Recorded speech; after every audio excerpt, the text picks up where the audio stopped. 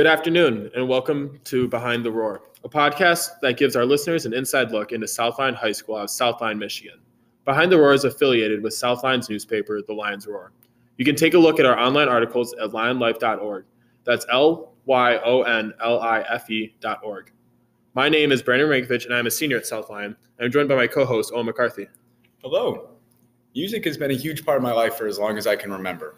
I picked up the guitar and drums around age 9 and taught myself to play, and then later started taking lessons. The thing that gives me the greatest joy with regards to music is sharing it with others. Sometimes that comes in the form of playing music with other people in a band setting. I'm in one myself. Shout out to Ossifer. But other times it comes simply in the form of sharing the music you love with others. So that's what I'm hoping to do with all of you today. Yeah, so with everything that's transpired in Michigan in the past few weeks, Owen and I felt that it'd be a good idea to share some music with you that you might find interesting. Music can be therapeutic, and I feel very strongly about the albums I'm going to share with you. These pieces of work have gotten us through hard times, and even if they aren't your cup of tea, we hope that you'll be able to see their value. Awesome. So the first album we're going to talk about today is one of my picks, and it is To Pimp a Butterfly by Kendrick Lamar. Most of us are probably already familiar with this album, and if you're not, then respectfully, where have you been?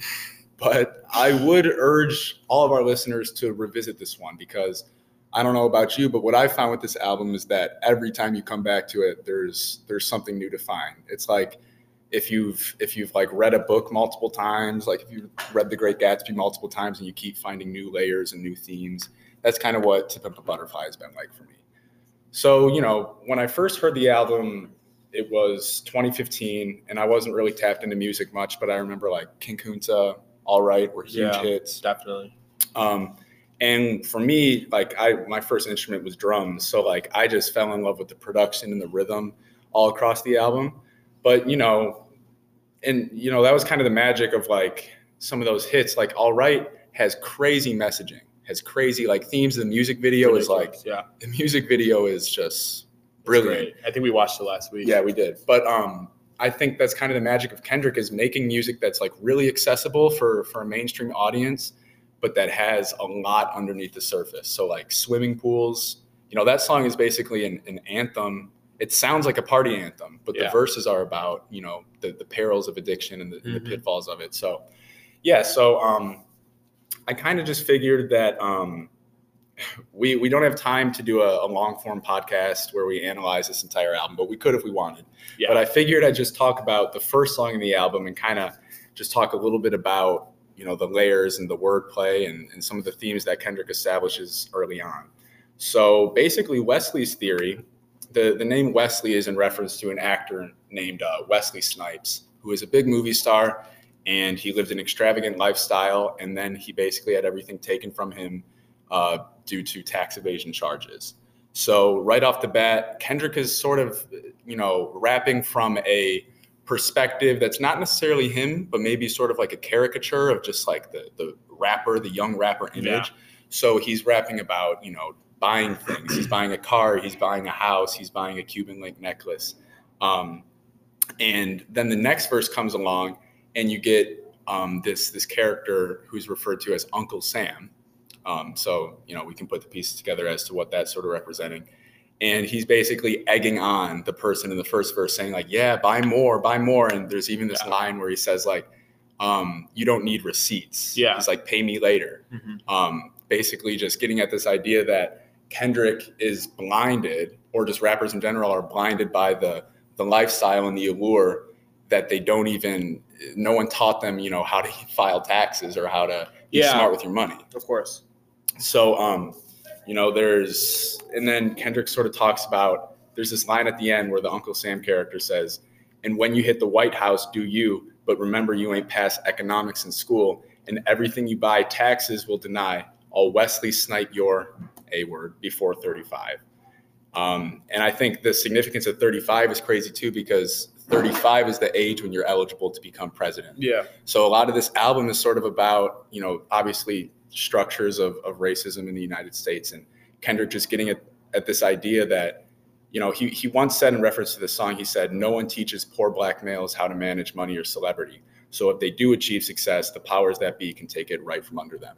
So I think, the way this album starts is just a lot to grapple with from the jump. And we're still talking about the first song. Yeah, that's the first song. And this might not be what, you have other songs such as You is such a deep and layered song in itself. Yeah. And we're only talking about one of it, and it took us 5 minutes to get through just the first track. Exactly. Not even the most deep, that draws the most parallels to different things. We're missing out on so much just because we don't have time. But this album is just so layered and so deep. Yeah. It has a lot. I think it just has so much value, and that kind of goes into the fact that what you wrote about was it being studied by academics, and how you saw that tweet about To Pimp a Butterfly should be studied in schools. Right. Yeah, there was a little bit of a mini movement online on Reddit and whatnot to get TPAB, that stands for To Pimp a Butterfly, but to get that a part of the curriculum, and obviously that's kind of facetious and tongue in cheek or whatever, but I mean there is something to be said. It really paints a very clear picture, in my opinion, of structures of systemic oppression in this country. Songs like Institutionalized, Hood Politics, How Much a Dollar Cost. There's this song on Hood Politics. Kendrick uses the terms Democrips and Republicans. Yeah, and I think he really establishes this theme of how I've always taken that as the constant fighting between Democrats and Republicans, and how useless it is and how it gets us nowhere. I think he's sort of establishing that parallel to gangs, being at odds with each other within the Black community. So, sure. It's just an incredible album. So, definitely check it out. Our favorite songs from this album, mine is Hood Politics. I don't know. I'd have to say, I like You a lot. I think it's something different than what you hear. If you think, someone who doesn't listen to hip hop music thinks of a hip hop artist as someone who's full of themselves, so confident in themselves. But Kendrick is really going through, he's talking about his mental health a lot in that song. Yeah. It's just, he talks about locking himself in a hotel room. Yeah. And I remember there was an interview, I forget who it was with, but they were in the studio on the day of the recording of You, and he didn't speak to anybody. It was in a dark studio, and he just went in, and everyone was just completely baffled by what he was saying, because no one expects a hip hop artist to be so honest with themselves and be so vulnerable, especially when they're putting out music to millions of people. So I think You is that's the biggest thing for me, is just the honesty and the vulnerability from that. Yeah, there'll be other music we talk about where you can just really feel that energy and almost envision them in the studio in that moment. Yeah, how emotional they were, and You is one of those songs. You can hear the bottle. Yeah, there's that part where he's drinking. Yeah, and that's not fake. You can really hear all of that. So yeah, it's pretty intense. Yeah, so great pick, absolutely. So for my first album that I'm going to introduce is Igor by Tyler, the Creator. The funny thing is when this album came out, it was the end of our freshman year. I did not like this album one bit. You were a hater. Dude, I was such a hater. I hated it because I didn't get it. I don't know. It was in that period, freshman year was that period where I was kind of just starting to stop being so closed off to new music, and I thought if it wasn't on the hits chart, it was weird. I would always. I remember you called. I remember that. I remember you being I just think it's weird, and I would be Brandon, what do you mean? It's so weird. But I remember over in 2020 when everything got locked down, I was kind of forced to just sit in my house. And I was why not listen to music, expand my music taste? Yeah. And I don't know what it was, but I went back to Igor, and I kind of just sat down and listened through it and really gave all my attention to it. And I fell in love with it. Yeah. And so for the people that don't know much about Igor, haven't listened to it, it's a love album about Tyler, the Creator, being in love with a man who is in love with a woman. So I think that in itself just brings up a huge conversation, especially coming from Tyler's past. Tyler was blatantly homophobic throughout all up until this point. He was just so blatantly. He was banned from certain countries for his homophobic content. He was a problem. Right. So, yeah. And I think the biggest thing for me about this album is, that didn't really see be for closed-minded people. I don't see the sexuality being a problem for relating to the music. That's the thing. It's genuinely just a love album about Tyler being in love with somebody who's in love with somebody else. And I think that's something that almost everyone's going to be going through in their life at some point.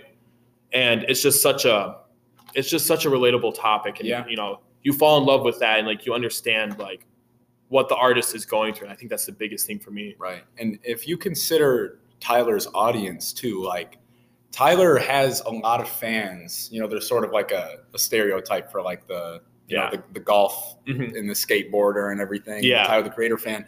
But, you know, early in his career, a lot of his fans were just kind of like younger kids who were rebellious and who were edgy and loved the offensive stuff that he said. And so for Tyler to come and do an album that was so thoughtful, and obviously the album before this, Flower Boy, established a lot of these same themes and definitely dealt with coming of age. And it was a thoughtful album, but Igor is just, it took it to a new level. And I think 100%. That considering Tyler's audience, this was just such an important step in his career. And yeah, definitely. It's just like even Kanye West spoke out against, you know, homophobia. Right. Like he just said, like, just stop. Like there's no point to it. And I think Igor is just the epitome of, when it comes to music and when it comes to emotions, it takes gender out of it. Like you don't have to be, it doesn't matter. It's just an emotion. It's exactly. Human. You don't have to be, you know, in the same exact boat as somebody to really relate to their music. Exactly. And, you know, I think this album, just looking at the album, I think the production was just so well done. I think Tyler is a spectacular producer because he produced and he did all the work for this album. And I think that's great too, because, you know, you see some artists where they rely on other producers. And I think it's super valuable when you have an artist that makes their own beats, that puts their own narrative into a story like Igor. Igor's really a story. It's not absolutely. I don't think of it as just like a group of songs. I think of it as like one long story, 1 hour long story. And it's sort of like, it starts with this like euphoria when you're falling in love. Yeah. And then like halfway through the album, he's angry because it's not going well. And then towards the end, he's like, can we still be friends? Yeah. You see Tyler go from being just so fulfilled by this person to, you know, I feel like especially when like people get in relationships, you can kind of see them being angry that relationships aren't going well. And then at the end, it comes back to that, well, at the end of the day, I still want them in my life. I still love them. Yeah. Even if that means I can't have them and they can be mine. I think there's still a lot of value in being able to be mature enough to be like, look, I care about you enough to where I'm willing to just be friends. Yeah. You know?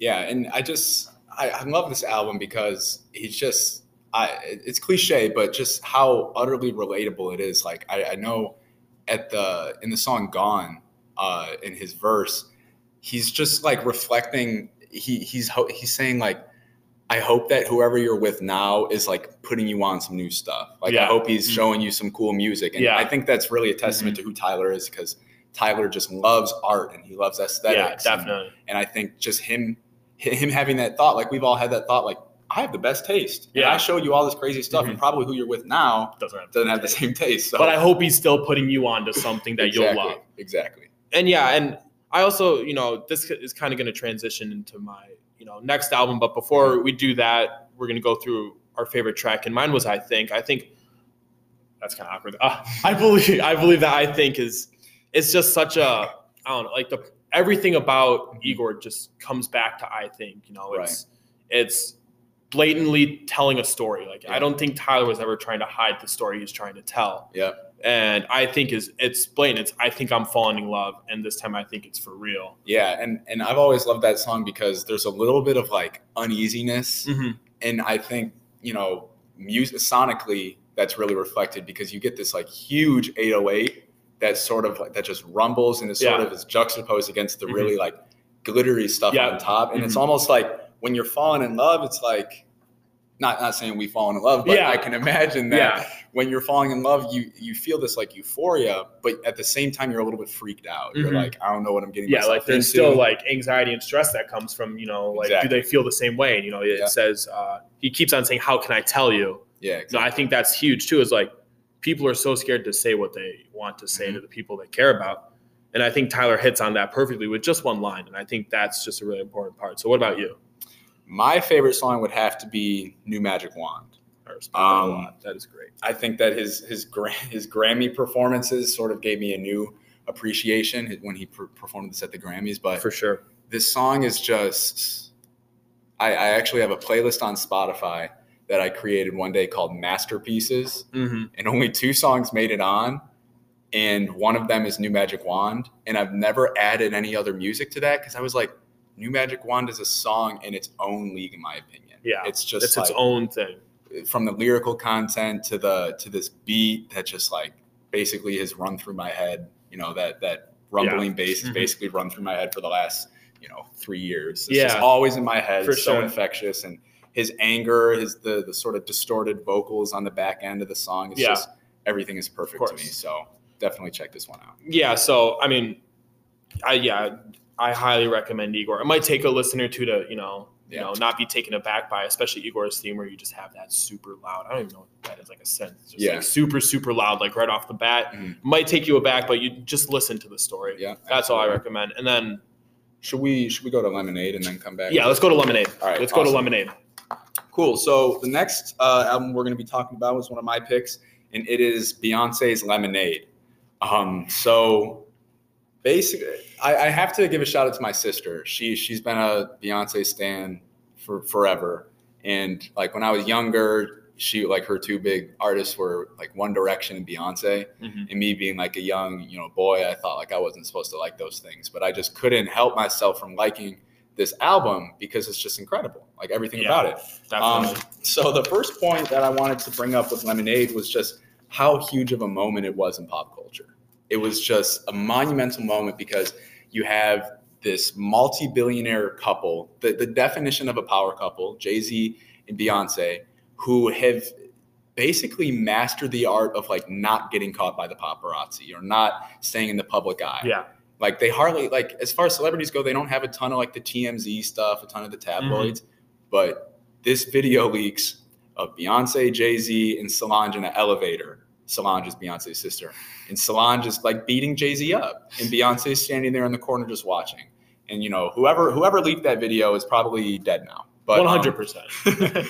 But just, considering their elusiveness in the public eye, this album is as personal as it gets.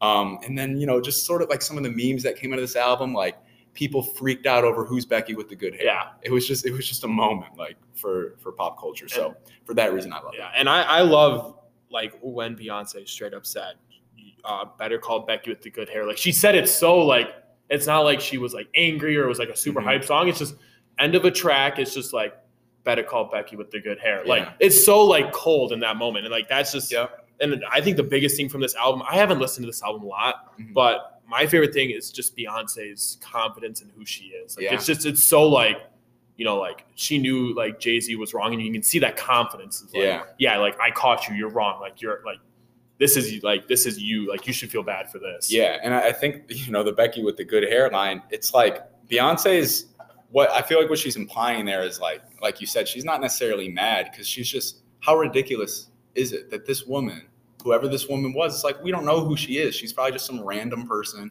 who Jay-Z found on tour. And she's Beyonce. She's literally Beyonce. She is Beyonce. So I think she's just like, I mean, that's ridiculous. Like, you're kidding me. Yeah. So I think that this album, as far as just like more of the thematic content, it really takes the listener through the progression of betrayal, lost love, redemption, and then finally reunion. She has this line towards the end of the album where she says, 10 times out of 9, I know you're lying, but 9 times out of 10, I know you're trying.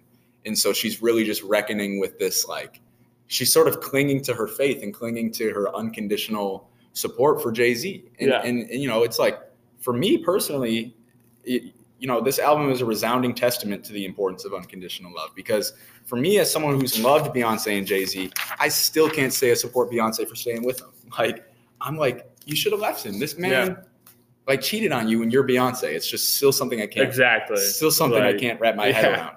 But nonetheless, her commitment to her companion is just on full display here, and you have to admire it. It's something that 100%. I think we can all strive for, is that level of commitment. And also being able to put your pride aside, having that power. Exactly. Like she had so much power with Jay-Z. Like she had full control of the relationship and could have just been, we're done. Like this is it. Like you're like, I can ruin, your career for a couple of years. Yeah. And she chose not to. She chose grace. She chose forgiveness. And I think that takes so much humility and so much grace. In the album, it's like towards the beginning of it, you feel like she's on the edge of like giving into the spitefulness and giving into the vindictiveness. Like on the song, Don't Hurt Yourself. Yeah. She's like, don't be careful. Don't hurt yourself.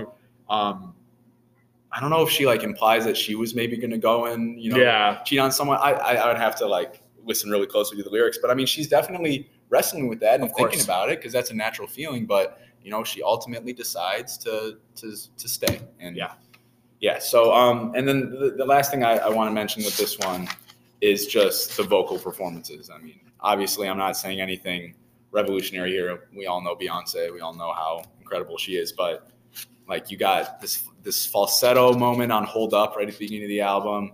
I love the distorted vocals and the raw energy on Don't Hurt Yourself, which features Jack White, which is pretty unlikely pairing. He's from the White Stripes. Yeah. Pretty unlikely pairing, but it worked. The song worked. It's 100%. Basically like a rock song in the middle of this album, so it's pretty awesome. And coincidentally, Jack White is like one of my favorite artists, so definitely one of my favorite songs on the record. And then this outro on the song 6 Inch, she's got The Weeknd on there. So like two of the best vocalists at the time paired up on this song. It's incredible. For sure. And then on Sandcastles, it reminds me of when we were talking about You from To Pimp a Butterfly. You hear Beyonce's voice crack. She's got this line that says, I scratched out your name in your face. What is it about you that I can't erase? And when she says, what is it about you? It's almost hard to listen to because like for as great of a vocalist as she is, her voice cracks. And she hits a little bit of a sour note if you listen closely. Mm-hmm. But it's not really about the technical proficiency. It's about the emotion. It's about the emotion, yeah.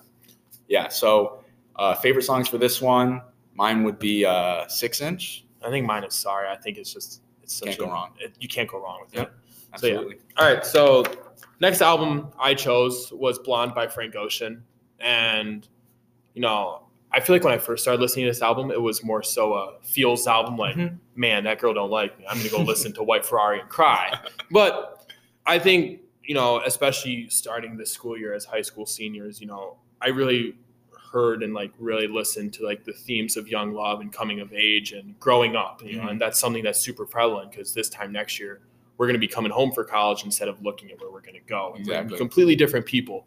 And I think that's just something that, I listen to Blonde in so many moments now. And it's not like because it's sad, it's because it's just so, once again, relatable to what I'm going through and to what all of us are going through. And I think that's where the value is for you guys as listeners and as people who might not always be, in touch with music. Blonde, it deserves its credit for how good it is objectively and subjectively. Like each person can find value in Blonde. And I'm just going to start off with my favorite track, Self-Control. He starts off, in the song saying, I'll sleep between y'all, it's no thing. And it's kind of this idea of being okay with not being, somebody that you care about, their only, romantic partner or whatever you want to call it, boyfriend, girlfriend, but just happy to be with them and just valuing them as a person so much that you're just willing to be one of their people, even if they might not value as much. It's kind of a different level of down bad. That I kind of hope to not come 100% to like, you can date other people. Like, I just want to be one, but that's real. It's like people do feel that. Yeah, absolutely. It's a real emotion. So 100%. And then, in the song, there's also this, recurring theme of growing up. And, there's a point where he says, I know you gotta, I know you gotta leave. And it's kind of, I can sing really well. There you go. But, being in high school, this is going to end. This being at home, being with these people, it's going to end and we won't get that back ever.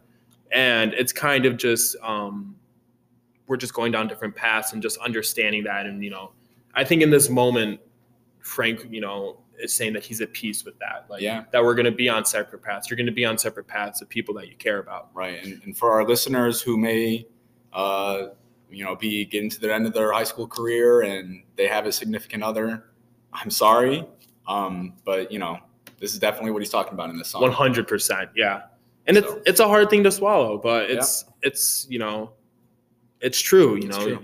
You have to, especially when you're going to college, you have to prioritize the school over, your significant other. Yeah. But and then moving on to White Ferrari, I feel like there's this thing about high schoolers just love these late night rides, like late night drives where, especially in the summer, you got the windows down, you got music playing, and you're kind of just on your own for a little bit in that sense of freedom and just being able to get away from everything that's going on, especially with high schoolers, all the high school drama and stuff.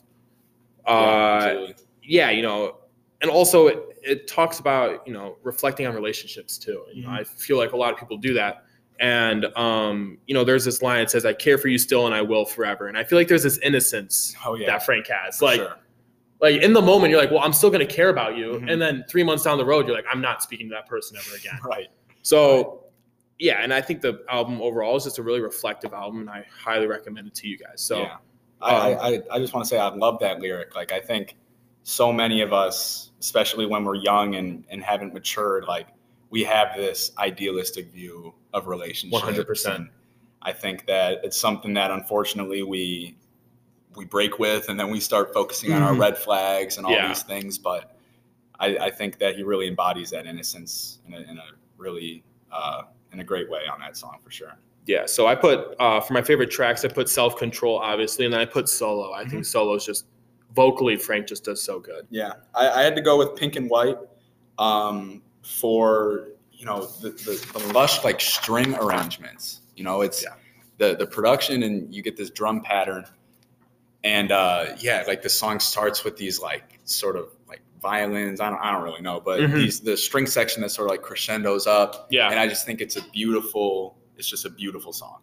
So, all right. So one of our last albums is going to be Pinkerton by Weezer. So I know a lot of people are probably laughing at me right now because Weezer has their stigma or whatever. But this album, I urge you to just give it a try.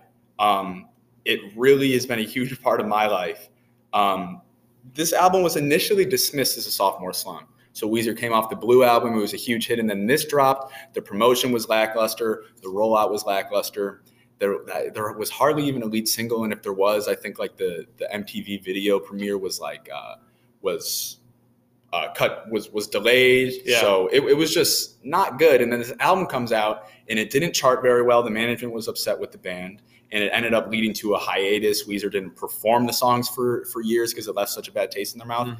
But, this album is basically a man, is Rivers Cuomo, just so utterly nerdy and so utterly broken and just experiencing all these things, like men's mental health is sort of a big topic right now. And I think Rivers just paints such a clear picture of a lot of the feelings that men have when they get rejected or when they feel lost or when they feel they don't have a place. And, Rivers was a rock star, and yet he felt like he had no one. Yeah. And, he just talks about these things that are just gut wrenching. Like he's hopelessly in love with a lesbian woman on Pink Triangle. He's falling in love with a pen pal who lives in Japan on the song Across the Sea. He has a fear of growing old. So I just think this album really helps us to get in touch with the awkwardness and frustration that's within all of us. And then just sonically, I love the noise rock aesthetic. I love how like raw the whole album feels. And I would have to say that my favorite song in this album is Falling for You. And I know that this isn't really an album that you've listened to much, but if there's a song. Yeah, no. I thought Get You was just, I think I was listening to it while I was like doing homework and like, it was kind of just going through my head, and then Get You comes on and like, I snapped into it. Like I listened, and I thought that was the one that really stood out to me. I didn't listen a lot, but yeah. So for our last album, we're going to talk about Rodeo by Travis Scott. Yeah, we don't have much time, but. No, but yeah, so I mean, just really quickly, the whole thing about this album is it might not be concept album talking about love, talking about all that, but there's still value in music that doesn't talk about huge like philosophical themes. Right. And I think it's just fire. Yeah, it's just good. Like 90210 has the best beat. 90210 is my favorite rap song song of all time. Not even rap song, but favorite song of all time. Rodeo pioneered trap music. I think it was like, I still think it's the best trap album of all time, but that's up to discussion because I know Future has some amazing work. It introduced me to Mike Dean. Yeah. Shout out Mike Dean. Oh my gosh. I love Mike Dean.